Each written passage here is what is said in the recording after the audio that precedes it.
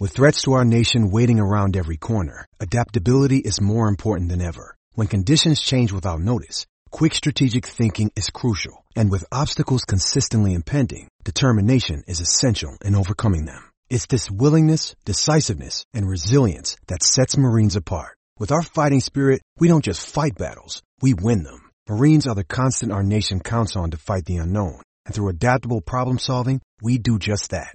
Learn more at marines.com. Okay, round two. Name something that's not boring. A laundry? Ooh, a book club. Computer solitaire, huh? Ah, sorry, we were looking for Chumba Casino.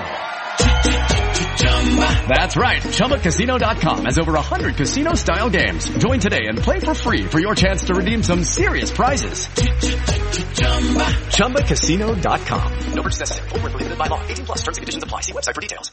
Hello, it is Ryan, and I was on a flight the other day playing one of my favorite social spin slot games on ChumbaCasino.com. I looked over at the person sitting next to me, and you know what they were doing? They were also playing Chumba Casino. Coincidence? I think not. Everybody's loving having fun with it. Chumba Casino is home to hundreds of casino-style games that you can play for free anytime, anywhere, even at 30,000 feet. So sign up now at ChumbaCasino.com to claim your free welcome bonus. That's ChumbaCasino.com and live the Chumba life. No purchase necessary. VGW. Void where prohibited by law. See terms and conditions. 18+.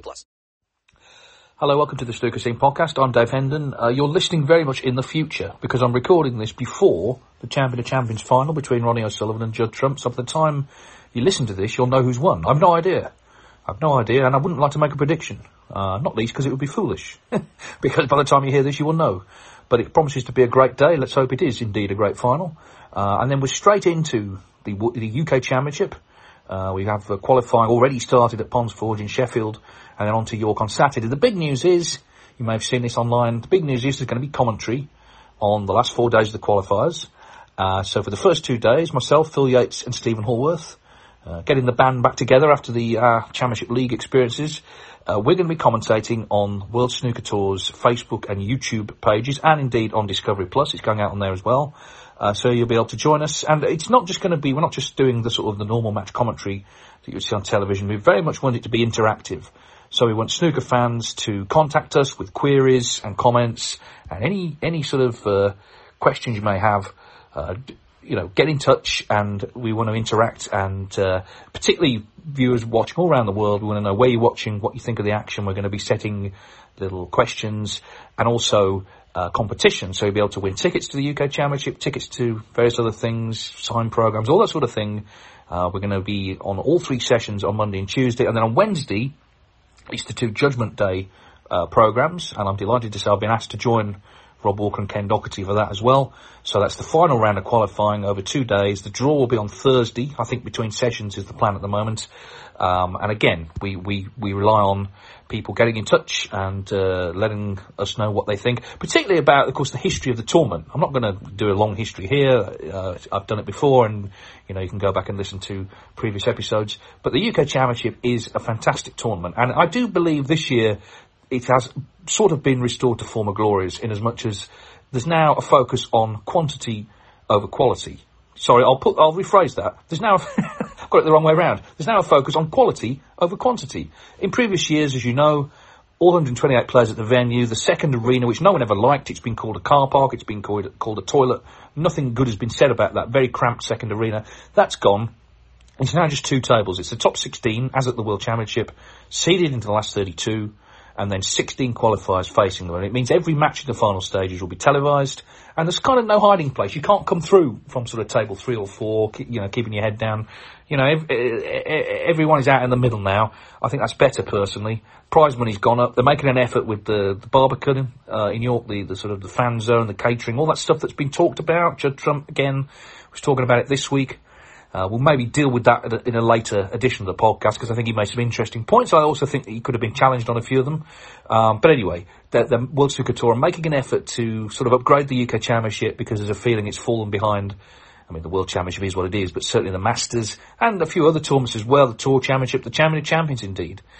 Some people feel the sort of experience of attending those events maybe is better. So the UK Championship has been sort of given a bit of an upgrade, and as I say, quality over quantity, that's the way forward. So do join us online, as I say, the World Snooker YouTube and Facebook pages and Discovery Plus. And kudos, I have to say, to World Snooker, because myself and Phil, I don't think this is breaking any confidences, we did at the start of the season go to them and say, look, you're not making enough of the qualifiers. If you're going to spread them out in the way they are over several days, but not put commentary on them, you're missing an opportunity actually to promote, you know, your other tournaments, and do ticket deals and that sort of thing. And they listened, and they've come back and they said, okay, we're going to give it a go this week. So whether it's going to continue depends a lot to a great extent on how much people sort of get involved this week.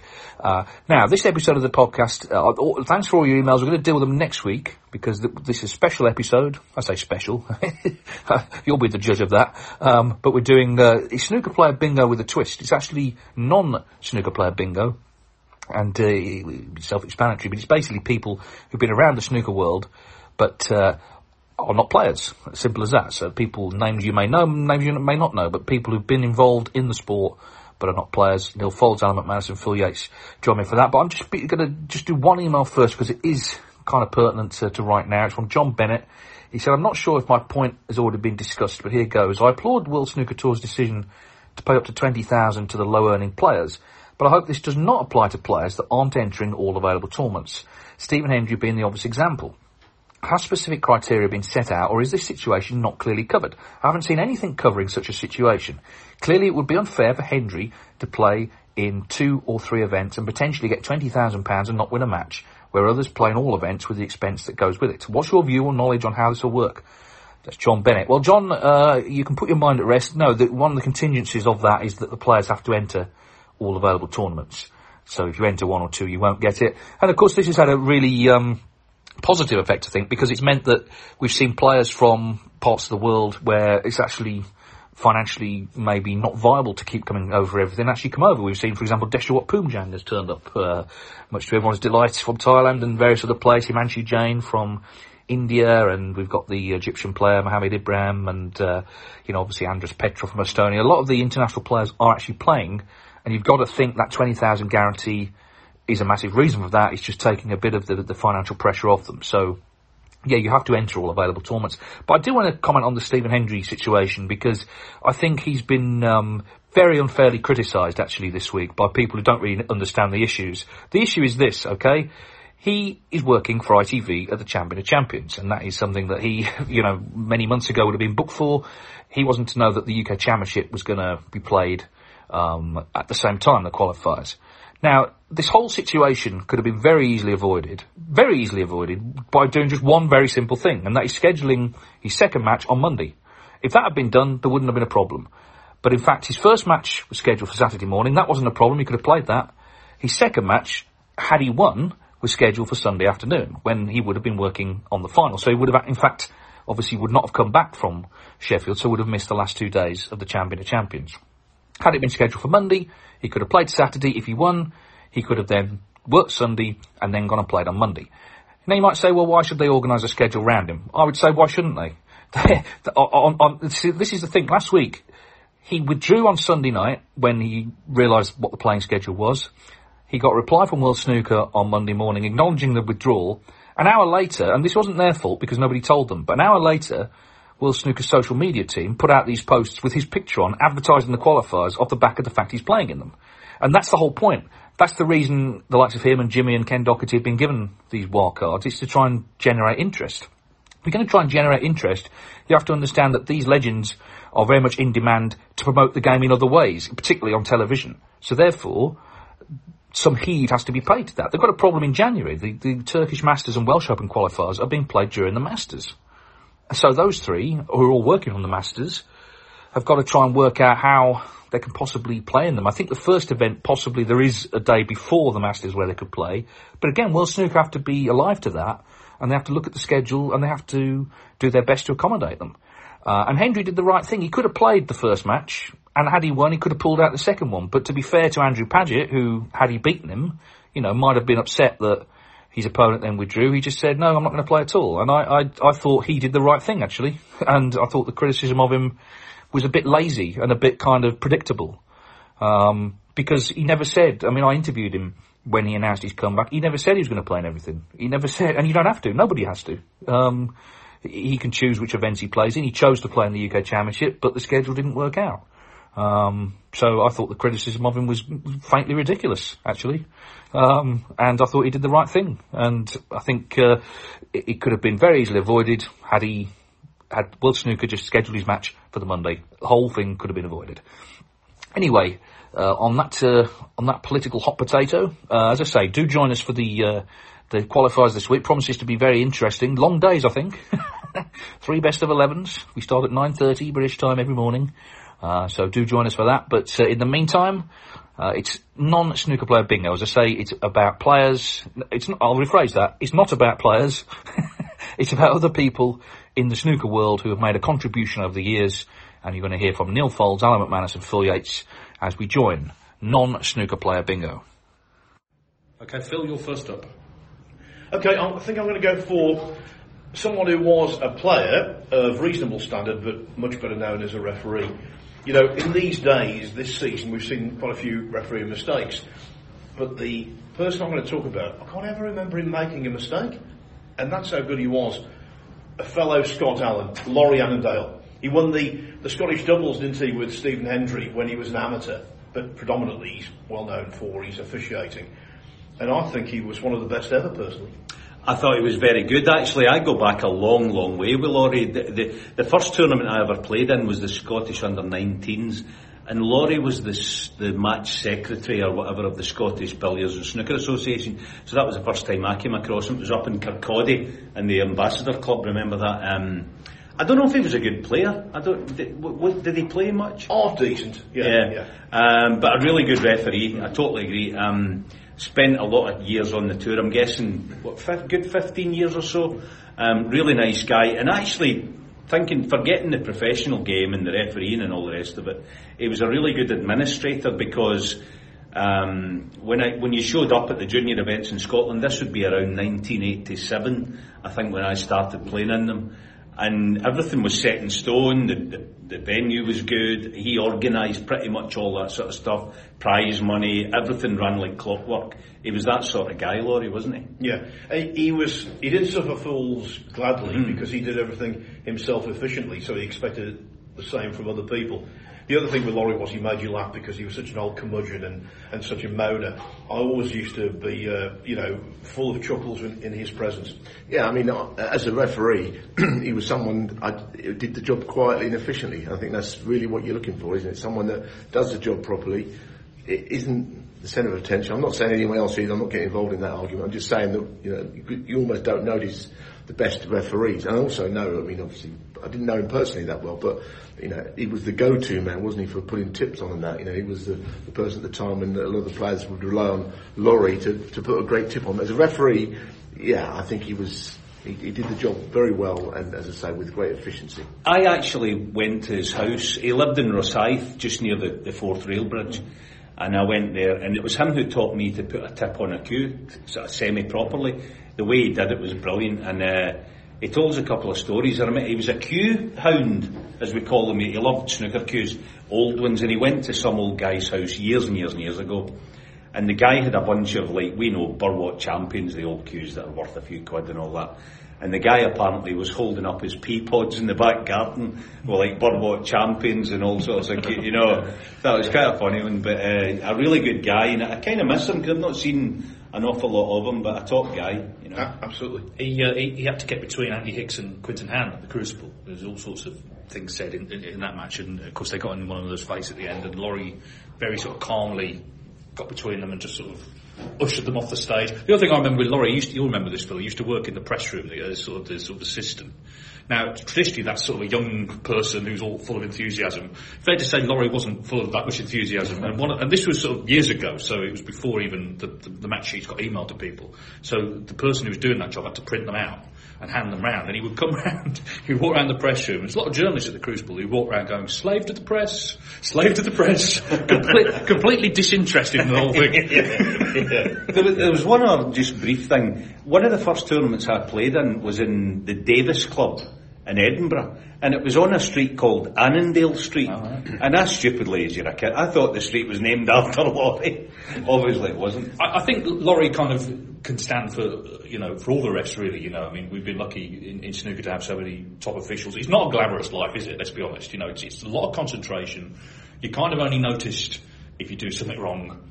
We've been at the Champion of Champions this week. We've got some great referees here. Young referee Marcel Eckhart has got really good, hasn't he? He's got really good. Excellent. In a short space of time. And a lot of the others as well. And of course, a lot of them are at the qualifiers for the UK. They're long days. They're best of 11s. Some of them do 2 best of 11s. Not always the high standard. So we, as Rob Walker says, we can't do it without them. I think Stephen flew him to tournaments on a kit. He flew him to Antwerp to a tournament out there. The tip was defective. And because, of course, he had to pay for the ticket on the day, it cost £400, which back then was an awful lot of money. Laurie... Not to Stephen. Well, it turned out to be profitable because Stephen won the tournament. But Laurie flew out to Belgium, put the tip on it, flew back the same day. Okay, well, Neil, let's see your... Okay, I tell you what, while we're on referees, I'm going to say Len Ganley, because I thought I'd mention Len, and I thought maybe getting away from referees, maybe perhaps later on. Look, someone I still miss actually in the game. He passed away a few years ago, and he was a different kind of referee to Laurie. He was outgoing. He was the centre of attention, but I never felt threatened by that. I thought he was a really good referee. He's a very difficult guy.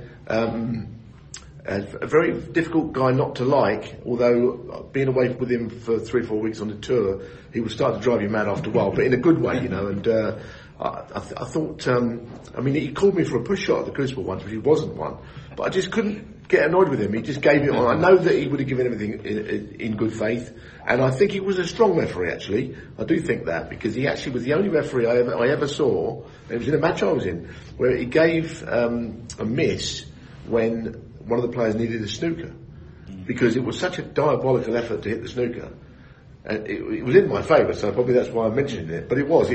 I played somebody at the UK, I won't mention his name, but there was a red by the black, and he was right about hitting the black. It was like 38 in or something. So he played, it's almost like one of these shots in pool where what do you call it in pool, where you just hit away, you don't even try. Yeah, you push out. Push out. It was like almost one of those. So he called a miss, and this player's horrified, but it was the right decision. So he was a strong referee, a good guy, although I did get in a car with him once, and he had an old car, and he was driving about 100 miles an hour on the motorway on a car that was not capable of doing that speed, and the whole car was shaking. He was a real character. He was an extraordinary character. He was larger than life. Yeah. He used to do this thing at the World Championship. He would collect a tenner for everyone to buy motorised wheelchairs for handicapped children. But he would never, if you'd never been there before, you didn't know what it was for. So he'd come up to people. He went up to Prince Nazim and said, "Give us a tenner," without saying what it was about. It did eventually get to 20 quid. Well, yeah. But yeah, he was that. But yeah, he was all. You always knew he was in the venue, didn't you? Yeah, I was lucky when I turned pro. Obviously, he was a big star throughout the 80s. I mean, a huge star really, and he'd one of those voices. As a player, as a kid growing up, it's the voice, isn't it? The John Streets, all these guys. And eventually he's refereeing your match, and he also had. Remember, we actually, it was a year ago, we went to the Norbreck, and we stood in the holding area where we found an old snooker cue. That's another story. But grisly business, that was. Yeah, very grisly. He used to when you get called in a minute before 10 o'clock, there was a countdown, and there was the holding area, and Len used to shout the immortal words, "Thank you, ladies and gentlemen." That's very good, actually. "Thank you, ladies and gentlemen." And then you went, right, it's match time, and in we go. And there's so much to remember. He refereed the O'Sullivan Maximum, and Ronnie says, he was actually part of the reason it was so quick, because he just did the job. Well, we did a little thing on that at the World Championship last year. Anyway, I think referenced at the time was almost dancing with Ronnie. You do that, I'll do this, and it worked beautifully. It was a fantastic. He was in the advert, wasn't he? That he was part of that Ball advert. Crusher. Yeah, Ball Crusher, calling Black Label, I think it was. Yeah, well, the Clive had the lowdown on how the trick worked. The spoiler alert, but apparently it was crushed cow shin in a condom. Okay. Sorry to break any illusions. Cow's shin, did you say? Cow shin. Yeah, just shin. Yeah, no, S-H-I-N. Yes. Yeah. Well, look, I started this podcast by saying one of the things with Laurie Annandale was I can't ever remember him making a mistake. I can remember Len making lots of them, but that doesn't mean to say he wasn't a good referee. He was a good referee, I think. Firm, yeah, absolutely. Yeah. The two Len Ganley stories I'll tell were nothing to do really with the way he officiated a match. You could tell a million Len Ganley stories, but these are the two best ones, I think.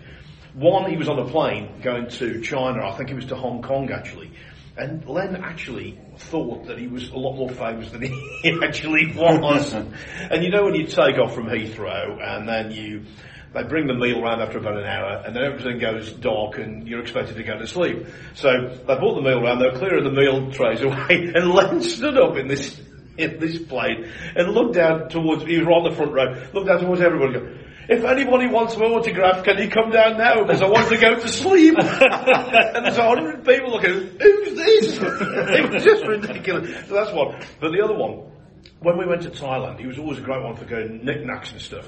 And there was that phase going on, wasn't there? Those lasers, those red lasers. That's right. And anyway, we came back from Thailand, and one of the next tournaments was Preston Guildhall. And he was refereeing there, and someone was making a noise in the crowd, and he said, can you please stop? Can you please stop? Third time, he put one of the lasers on this bloke's face. This red light was on this bloke's face. I think he thought he'd got some kind of hitman after him or something, yeah. Like the movie Predator or something. I must do one final one. Aberdeen. So this kid came up and asked him for his autograph. So his dad's gone, oh, well, we've got nowhere for Len to sign the programme. So Len said, don't worry, and he basically, he signed the back of the kid's coat. It was a Nike starter jacket. I think that was, he said, where shall I sign it? On the back, and he meant on the back of the programme. Yeah. He just turned the kid round, and there's Len Ganley written across his back. What did it was worth anything now? A Nike starter jacket, which was worth £100. And the reason I know it was worth £100 because Anne Yates, working in the WPBC office, felt so badly, she gave him £100 out of petty cash to get a new coat. And just a final thing from a players thing and refereeing. To this day, when they call players in a multi-table setup, it's the same words, isn't it? It's thank you, gentlemen, or thank you, ladies and gentlemen. Yeah. And then the players go, he was brilliant. You've got to do the Graham Horne story, Phil. Well, yeah, he's playing. Graham Horne's playing, and Graham had got a block of chocolate. Oh, I know this one. On his table. And anyway, it was on the brown in the deciding frame, and he tapped Graham on the shoulder and said, Graham, can I block your chocolates? I've got a bit low. Has he been on the brown in the deciding frame? Yeah. I think that the point is he's a name. I mean, he passed away, it must be at least a decade ago, and retired long before then, but he's a name you still hear mentioned a lot actually at tournaments. He sort of left his mark on the sport. Alan, you're up next. Yeah, I'm going to go for a guy who did play, but he's more known as a commentator back in the day, and partly because I'm sure Phil and you guys will get to mention some of the stories about him. There's one in particular I'm interested in, is Mark Wildman. He had a club somewhere in the northeast-ish. I think it was, the east. I think it was sort of Northants way, wasn't it? With carom tables? Or something? Well, at one point he owned the only carom table in Britain. I know that because Roxton Chapman was the British champion, and he said he couldn't defend the title because Mark had moved to Spain and took the table. It was in a place called Raunds, R-A-U-N-D-S, yeah. But Mark Wildman was, we talk about chairman of the WPBSA, what a nice guy, what an absolute gentleman he was. And a lot of people don't realise with Mark Wildman, he actually got high enough in the rankings to play in the Masters on one occasion. I know, he was a good player. He was very funny with my dad in the early days, and I didn't know Mark all that well until my dad played him in, I don't know, it was a 2-session match, might have been the UK Championship. Went down to the last frame, and he was looking over at me all the time, Mark, and obviously, clearly I want my dad to win. He's going, you'll get to our age one day, me and your dad, we can't pot a ball, it's ridiculous and all this, and he would just laugh his way through it. He was a very good player though, quite a nervous man at times, but he was good fun, and him and dad ended up sort of, I remember the qualifiers were taking place in Blackpool, they were both still playing, and my dad and Mark would sort of share an apartment and put the world to rights, at that point. He was a great character, yeah, and as a commentator, was he ITV? Mainly, yeah. I think he sort of did Eurosport, Sky as well. Yeah. ITV. Irish Masters. Yeah, for RTE, yeah. He wouldn't have said a bad word about anybody. I can't think that it was in his nature to ever be too critical of anyone. No, he was an eccentric, certainly. Yeah, very much so. And he used to have this skill. every Sunday morning he'd say, "Go on, then pick a football match out at random. I'll tell you what the attendance was." And so you'd go like 3rd division, whatever it'd be, Leyton Orient against whoever, and he would beat within about 1,000, wouldn't he? The other thing, of course, he used to get people to bet with him that he would, get the right attendance. So he'd say, I think, yesterday at Peterborough, I would say between 3 and 14,000. And they'd look in the newspaper and say, well, it was actually 2,760. No, I said between 3. he had me a few times on that one. Well, he had another one with the phone book. Did any of you guys ever? It was at the Irish Masters at Goffs, and obviously phone books are a thing of the past. But he would, I think, wherever he went, he checked the phone book, and he would say, he would say to you, Phil, give me a 3-digit number, so 419, times that by 17 or something, so you're out with the calculator, do that. And whatever it came to was the page in the phone book, and he said, go down, you pick a number between whatever, and he would go down and say, it's Mr. Smith at Let's Be Avenue, whatever, and you're all like, how the heck did you know, the long days on the snooker scene. Yeah, exactly. that was one of his things, but he was a good guy. When he ran the billiards, it was some anniversary of Mozart's birth, and Mozart played billiards in his youth, and Mark had the idea that they would have this special tournament, but they would dress in the old style dress from Mozart's time, and of course it was completely impractical. Wearing these sort of heavy suits and just couldn't play. But that sort of guy he was very interesting to talk to. I remember Phil, we did a tournament where we had to go through a couple of sort of passport checks. I think might through Hong Kong, and he must have lost his passport 4 times. Oh, it was we'd go in, like there were 2 sort of gates you had to go through, and he lost his passport. He just kept losing it. Shenzhen. Yeah. We went to that massive golf resort, and then we had to come through Shenzhen back into Hong Kong to get the plane back, and it was just a nightmare. He lost his passport more than any living human being, I think. Yeah. But a really, like I say, a really interesting guy, and he's in Spain now, long retired. Hope he's doing well. So we're back with you, Phil. Okay, I want to go for someone who has recently retired and who was a true backstage warrior. Pete Godwin, the table fitter, who, when you go to a pub sometimes and you see a barman or a barman, then you say, they pull a good pint. Well, let me tell you, Pete put up a good table, didn't he? For years on end, he was an absolute master at his trade. And when he retired, it was sad for all of us. I always loved talking to him about the tables. Obviously, from 82 to about 95, it was BCEs. And the BC table, which, throughout the 80s, Alex Higgins was the first one in 82. He used to say that the BC tables were really difficult to work with, but when they were up, they were brilliant, especially when he put them up. The tables were awesome, weren't they? He was absolutely amazing at his job. And there's a skill with table fitters, isn't there, I don't know so much now because technology gets better. But obviously there's 8 legs, 8 feet or whatever you want to call them, and you would put beer mats under that one, but that would knock out the top 2 and the leveling, because there's 5 slates. He was brilliant at leveling tables. I don't know how he did it. Well, I don't know any of the, on a more general, before we speak about Pete anymore, these table fitters, I don't think they get anywhere near the credit they deserve. That is one tough job.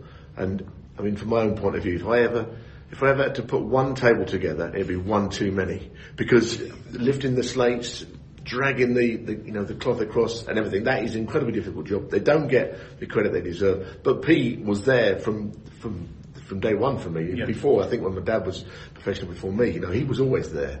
And, what he didn't know about that job is not worth knowing, I mean, even recently I spoke to him a lot at the Crucible, and when there was difficulties with tables, he was called back, because I remember getting to the Crucible on the first morning when I was still with the BBC, and I said, "Hey, Pete, looking forward to it, because I've been here 10 days already. What do you mean?" Like, he'd been up there ages getting the tables ready and all that. It's not, they don't just turn up on the day. And then I think he left other people in charge, and he would reappear at the end. So I think later on in his role, he was overseeing it, but he still put tables up, don't get me wrong, but not as much. But I mean, it's reassuring to know people that really know the job, like him, were doing it. Being a table fitter, being like a top-class snooker player, you need precision, but you also need power to lift those slates. They are so heavy. I can't overstate how heavy they are. And Pete worked for many, many years putting tables up. obviously using certain muscles in his body, and then it was decided by the WPBSA that he would get a desk job, shirt and tie and all that kind of stuff. And I think he'd be the first to agree that he was a square peg in a round hole, and very soon afterwards he came back to doing the table fitting. But one thing that happened when he was doing the desk job and doing other tasks was he found real difficulty with his hands, because he'd been so used to using them all the time, and suddenly his whole body reacted to the fact he wasn't picking these slates up. And it was quite a sort of painful experience for him for a few months before, obviously, then he got back into his old task and he was fine. Well, the last chat we had like this a few weeks ago about players and such like was I mentioned the Scottish guy Jimmy McNellan, who people will remember. He actually was a table fitter for a number of years, and I think you're right, there was almost a fitness thing. If he got laid off it for whatever reason for a month or a couple of months, getting back into it was horrible, because you could lose a finger with those things in like the blink of an eye. Really, really dangerous job. And touching on, he went to the kind of office job, didn't he? Yeah. And I thought, that's not a good thing for the tables, basically. And then when he went back to do the tables, I thought, that's good for everyone. That was on the basis that plenty of people could have done the job he was going to, but not a lot of people could do the job he did on the tables, which was excellent. Yeah, I mean, the point is every venue's different, isn't it? And they're all different challenges. I mean, the Crucible's actually one of the hardest ones, because they drop the stage and there's those acro props under the stage. Some venues have multiple tables, so, it's a lot of work. And, we hear players sometimes complain about things, but players turn up on day one, it's all there already. They don't see all the work that's gone on, and you see them at the end descend when it's all over, and it's hard work, it's through the night. Again, it's not glamorous, but it's very, very important for these tournaments, because obviously the playing conditions help the players to play their best snooker. So Pete and all the guys who do that, it's like you say, Neil, it's a hard slog. Hard slog, very much so, yeah. A job I wouldn't want to do, and as I say, I think, I've heard players talking about, there should be more practice tables in the venue. And I just think that's every table fitter's nightmare. That thought there could be a load more tables that have got to be maintained. Anyway, that's what they do. And Pete was their head honcho when we used to have the 24-26 table set up at the Northborough Castle Hotel in the early 90s. Now, imagine that, maintaining and putting those tables up, 26 tables at a time. Yeah, absolutely. It was a great servant to the sport for a long time. Definitely, yeah. Neil, we're back with you. Okay, we did mention this name yesterday, but I think Alan Hughes, the former MC, must be worth a little mention, mustn't he? He's still alive. I spoke to him last week on the phone, actually. I think he was 88 earlier in the week. And what a character, Phil. I mean, what a character. Not only doing his job, but away from the mic. What a great character. Incredible. I dreamt about him twice this week. I know. Too much information. Yeah. Honestly, last night, and so I woke up and I was and then you realise it's sort of all a dream kind of thing. So, but yeah, it just made me realise, I was lying there sort of trying to get back to sleep, thinking about it. What a great guy he was. A professional footballer with Brentford, Norwich, and I think he signed part-time terms with Tottenham as well. He knew Jimmy Greaves, and what he used to do, he was in show business from the age of 16, and he'd go and play a summer season in Great Yarmouth, and then come back and play football over the winter. So he was a very skilled footballer. He was very good at table tennis as well, actually, and he knew Willie Thorne's family before Willie ever got into snooker. He actually used to babysit Willie when he was when the great WT was a baby.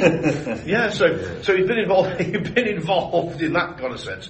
And then of course Willie got him involved in the Master of Ceremonies work, and I thought he was just excellent. I didn't know he would be able to do that. I mean, I knew him, as you say, we knew him already, and I thought, well, hang on, how's this work? But he had previous, he knew how to do the job. Well, the thing is, before Alan, that role was very much, ladies and gentlemen, Steve Davis, Cliff Thorpe, he brought a bit of showbiz to it. Now we have Rob, obviously, now Rob Walker's brilliant, and Phil Seymour, Tahi Ajat, they do a great job. But Alan established that as being actually a role. It wasn't just something anyone could do.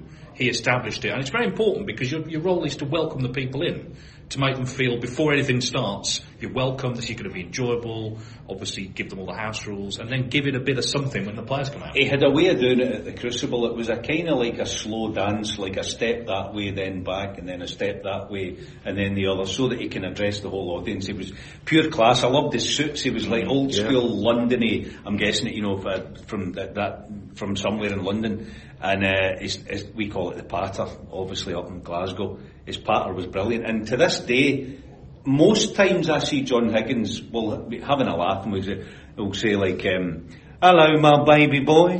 That was Alan Hughes. That's where that comes from. Yeah. All right, baby. That was when he seen you. That was the kind of, even like you say, you go to the loo, you're in the gents. Yes. Hello, my baby boy, and all that. But just a brilliant character. Funny enough, it was a tournament, and John told me this. Alan Hughes won't mind. He liked to have a flutter. Oh, you can say that again.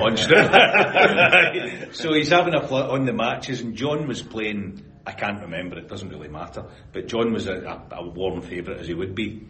And John's gone to the gents after the match or something, and he's in the gents doing whatever.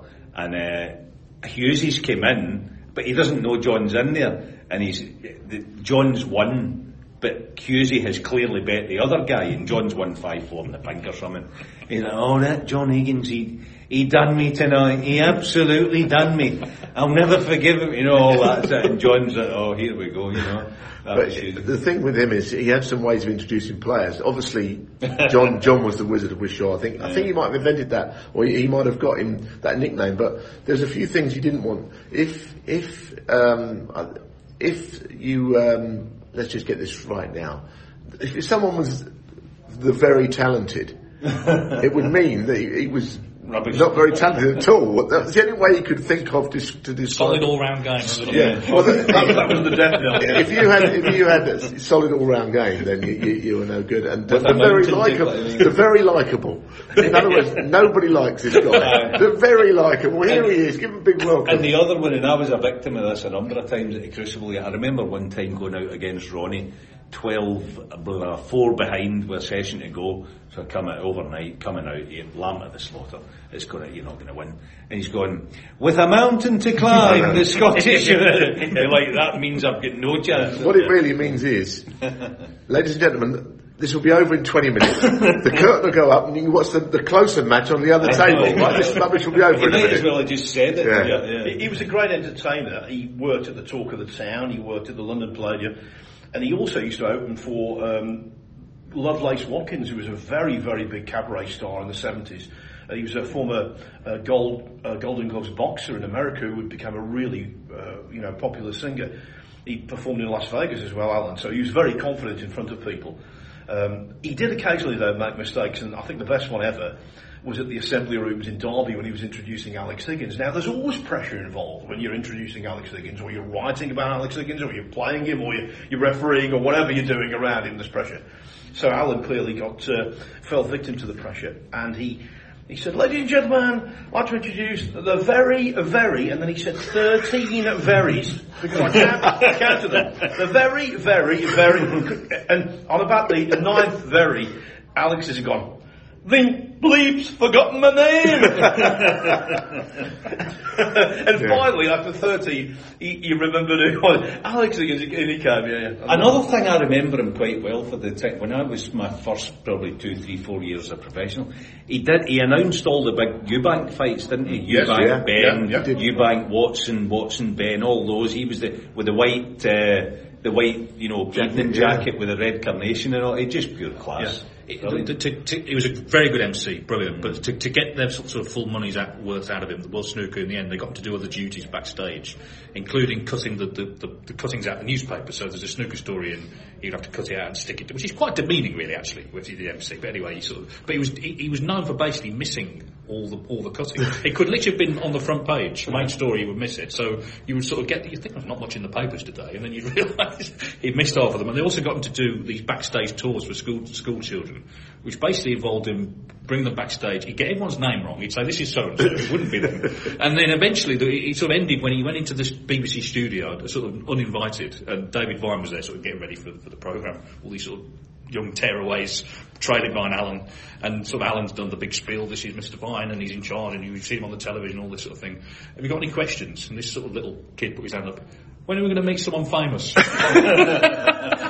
So that was the end of that. But no, I mean, he was just a very, very funny man. I'm glad he's doing well. He's all right. He's okay. He still follows the snooker. He's missed on the circuit, very much so. And, like I say, he established that role that others obviously have taken on.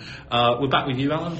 Yeah, I've thought long and hard about this last one, actually, and it's between two. But I'm going to go for a guy who I knew briefly. He wasn't a snooker player, but he was friend of, actually, Alan Hughes in the great WT. I only know him as Racing Raymond.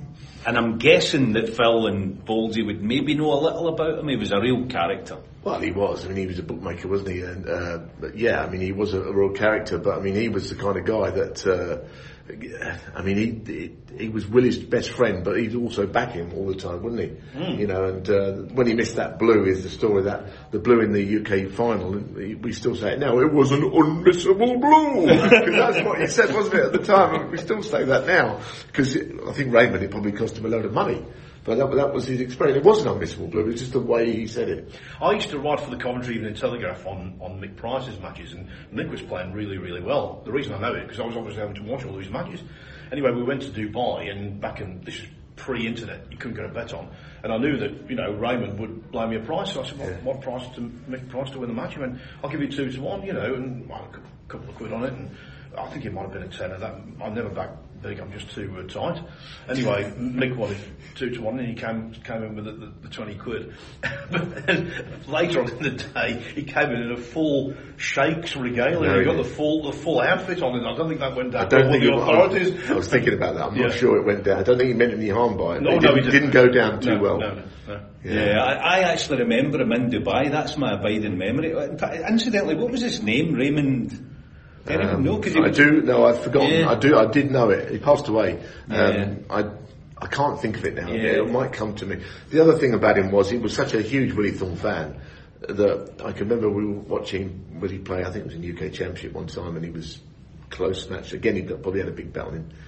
So now he's got. It was the day before Q extensions, and Willie's got to get all the half putt out and all that, and he said, "Don't worry, he's the greatest player with the half putt I've ever seen." As if that's a thing. You play you play a shot about every 2 months with a half putt. Yeah. Well, one of the best stories about Racing Raymond involved a swear word, and I've got to say the swear word if I tell the story. So I'll go to the arbiter. Well, I don't know what it is, Phil, but I will allow it. Okay. If there's any complaints, then yeah. Okay, they're at this meeting in Newmarket it was, and there was this horse running called My Baboo, and anyway, Raymond laid this horse, and he lost a fortune because the horse won. So as they're leaving, someone said to him, "Well, Racing, did you do My Baboo?" He went, "No, I did My Babollocks." That's the story, Adam. That's the funny one, Adam. That was I'll tell you one other one that. I'll tell you another one out in that Dubai trip. That was brilliant. The Dubai. So we went to the aviation club that you remember, the little mini golf course and all that, and Folsey would have been there. So there was entertainment on, wasn't it, like belly dancers and all sorts. It was just a really nice night, great food and all that. He's on the stage with the little band, and he's got the mic, but he's wearing, I don't know what the name for it is. You know what the sheikhs wear over there, the full regalia, with the the headdress thing and whatever. I don't know the name of it, but he had the full thing on. Yes, and you're like, this might not be the thing. I don't know, but you just such a warm guy, wasn't he? I don't think we ever went back there actually to Dubai. Coincidentally or not. Maybe that was the the snooker authorities weren't too enamoured with him for that. Well, I'm going to end with one myself, and he was a player, but this is the Snooker Scene podcast, and Snooker Scene recently, there've been some changes. It's Clive Everton, the person I'm going to talk about, because he's retired from journalism after 51 years of editing the magazine every month for 51 years. Nick Metcalf, who people will know from Talking Snooker, has become the new editor, so it's a sort of crossover, which is, exciting for the magazine going forward. But I just thought we would reflect on Clive's extraordinary contribution to snooker. He was championing snooker long before it was on television, long before anyone else really wanted anything to do with it. He, as a young journalist, tried to get it in the newspapers. obviously commentated for decades, and gave everything to it. Oh, absolutely. As you say, he was a player, but I don't think he's as well known as that. He's a good billiards player. Strangely enough, he used to represent Wales at snooker billiards. I never really understood that. Well, he lived there when he was younger. Yeah, I don't think anyone particularly thinks of him as Welsh, do they? No. But listen, his playing was not such a big achievement as everything else that he ever did. No doubt about it. I mean, I was very lucky to work with, Clive at the start of my sort of time doing the commentary, because you need the roles are there for you. Clive knows his role, you know your role. He never ever used to turn the mic off at any point. That was the one thing I will say. And I mean, Alan would have worked. The you two guys won't have done, strangely, Phil and Dave, because you're in the same role. But the mic would always be on. But he didn't always say a lot with the mic on, did he? He'd say what needed to be said, and he had a very good way with words. And I think he's still, the best I've, present company etc. You know what I'm saying? No, I think he's the best I've worked with in that. I think he laid down these ground rules from the start, which now we all work with. I think, or most of us do. Actually, I think he might be kind of responsible for the reason I'm sitting here, because when ITV came back on to do the Champion of Champions in 2013, I got an email or a phone call from production at ITV, and it was about maybe coming on board and doing some pundit and commentary and stuff. That I thought, brilliant. And I could be wrong, but I think the main producer, it would have been Joe Blake Turner at the time, asked Clive, because he was on board as lead commentator, is there anyone in the circuit that maybe you could suggest to maybe come on and have a go at doing whatever? And I think Clive put my name forward a little, and so that's probably the reason why I'm sitting here. Apart from the obvious, an amazing commentator, I'm grateful to him personally for that. But some of the great lines, isn't it? It's the lines of finishing matches or frames or big tournaments. The one with Ronnie O'Sullivan, when he made his 1000th century, and he gave that. He basically just said, "What a player," didn't he? And it just kind of said everything about the end of the 1000th century, and just fantastic. Snooker from the gods, that kind of thing. Yeah. In the modern world, if you say that someone's obsessed, it has negative connotations. Not with Clive. He was obsessed with snooker, still is, and he put so much into it. His commentary, his journalism, his work for Snooker Scene magazine. It was a 24/7 endeavour with him. With me, basically, I was going to say exactly the same thing. If it wasn't for him, I wouldn't be sitting here. I had an interview with him in September 1988. We've got some mutual friends, two people called Les Adams and Stan Bate, who were Midland Amateur champions, who suggested to Clive that I might be a good candidate to go into the business. And I started off writing local league reports for him on the Alzone League and the Stourbridge League, the Dudley League and all that. And then it progressed from there very, very quickly, actually. Within 3 years, I was doing commentary. But without Clive's blessing and with his guidance, I would not be sitting here now. Yeah, I mean, he's speaking about those little expressions that he would use. I can think of one from the other end of the scale, and you're not going to say the shootout. The first ever shootout, Clive was doing that.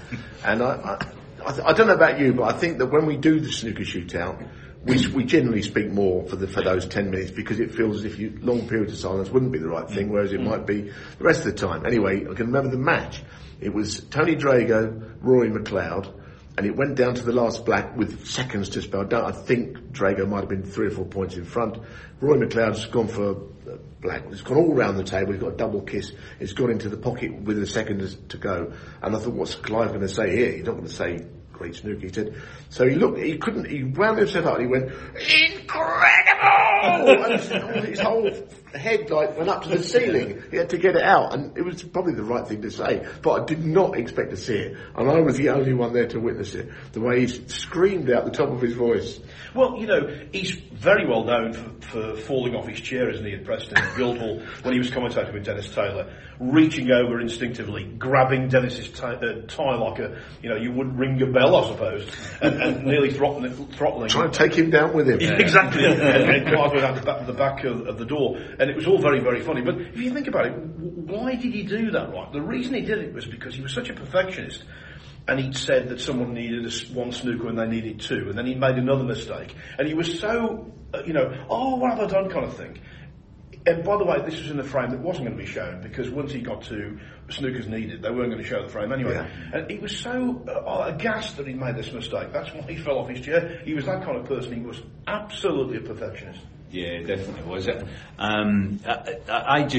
I honestly feel kind of privileged to, because you hear him all through your childhood, growing up, and then early times approach. So to get to work with him, and when the first couple of years at the Champion of Champions in Coventry, I would go up, you'd maybe be in vision in the studio, so you'd get suited and booted and go up at on air 12:45. You'd maybe go up at 11, half 11, especially early in the week, and he'd be sitting with a notepad there, and he'd just be sitting like kind of staring into space the odd time, and the odd time he'd jot something down.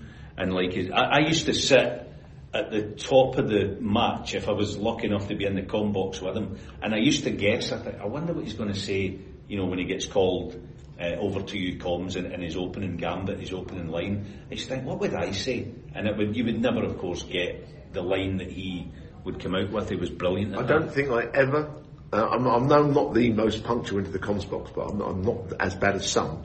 But I don't think I ever got into the commentary box to work with him before him. He would always be in there. And there would be a time at the Crucible where I think one day I got in there half an hour early. I thought I'm going to have me a bit of lunch in there or something, just wait for the match to start. And he was already in there. I'd never got to the box before him. He was always in there mentally preparing. And sometimes in the days now when you've got a 15-minute gap, more recent ITV events, you could hardly get out of the commentary box, and he was almost knock you over trying to get in there. Well, I think he was that vital to the ITV tournaments that we were lucky enough to work on. I think a year or two before he sort of retired, they would get a taxi, wouldn't they? They would, they wanted him on the production, in the box, because he's that good. And, he wasn't getting around as nimbly as what he would in his youth. But they would get a taxi to the venue for him every day and make sure that he was there even though he had trouble getting around. And I think it's important to get this impression over of him. I know him obviously very, very, very well, as we all do. He's very anti-establishment. He's very irreverent. He's very funny as well also. He's one of these people who's liberal in life. And maybe that doesn't come across sometimes in his commentary, but he's a really good guy, and he's been very, very kind to me, and I know Dave would endorse that. I think a lot of he was a massive tennis fan, wasn't he? Yeah. He played tennis. Played in Wimbledon. I must tell. Well, speaking of which, he attempted to write a novel. I was telling this story the other day. He attempted to write a novel about the tennis circuit, but you can imagine it's kind of really the snooker circuit, just sort of changed. But this was years ago. This was old. I mean, Clive's old school anyway. So he wrote it out by hand in the office, sort of page a day. And then the idea was, when he was virtually finished, 90% finished, he's going to take it all home, go through it, revise it. So he'd come out of the office, put all sort of handwritten papers on top of his car. And this was in the days when you had to literally use a key to open your car. So he'd put them on the top of the car, gone to open the door, and of course what's happened? Massive gust of wind, all gone. All just gone. To this day, in Kidderminster, there's still the odd page of this sort of literary masterpiece, lost forever. One thing, just in closing, I would say is, we've all got a lot to thank Clive for. Snooker certainly has a lot to thank Clive for. This is the Snooker Scene podcast. It wouldn't exist without him. Having said that, Clive has never listened to a podcast in his life, and that's another reason to admire him, I think. He's obviously, we still speak to me and Phil, and he's still following the snooker. So thank everybody, and we'll do it again sometime. So that's it. Thanks to Neil, Phil and Alan, and there'll be more of that, I'm sure, in the future. Next week we'll deal with emails, and we'll be, of course, into the thick of the UK Championship. As I say, in York this year promises to, hopefully be restored to something like former glories, and the status of the tournament back to where it should be. In the meantime, we are proud members of the Sports Social Network. Check out their other podcasts. You can email us, snookerscenepodcast@mail.com, snookerscenepodcast@mail.com.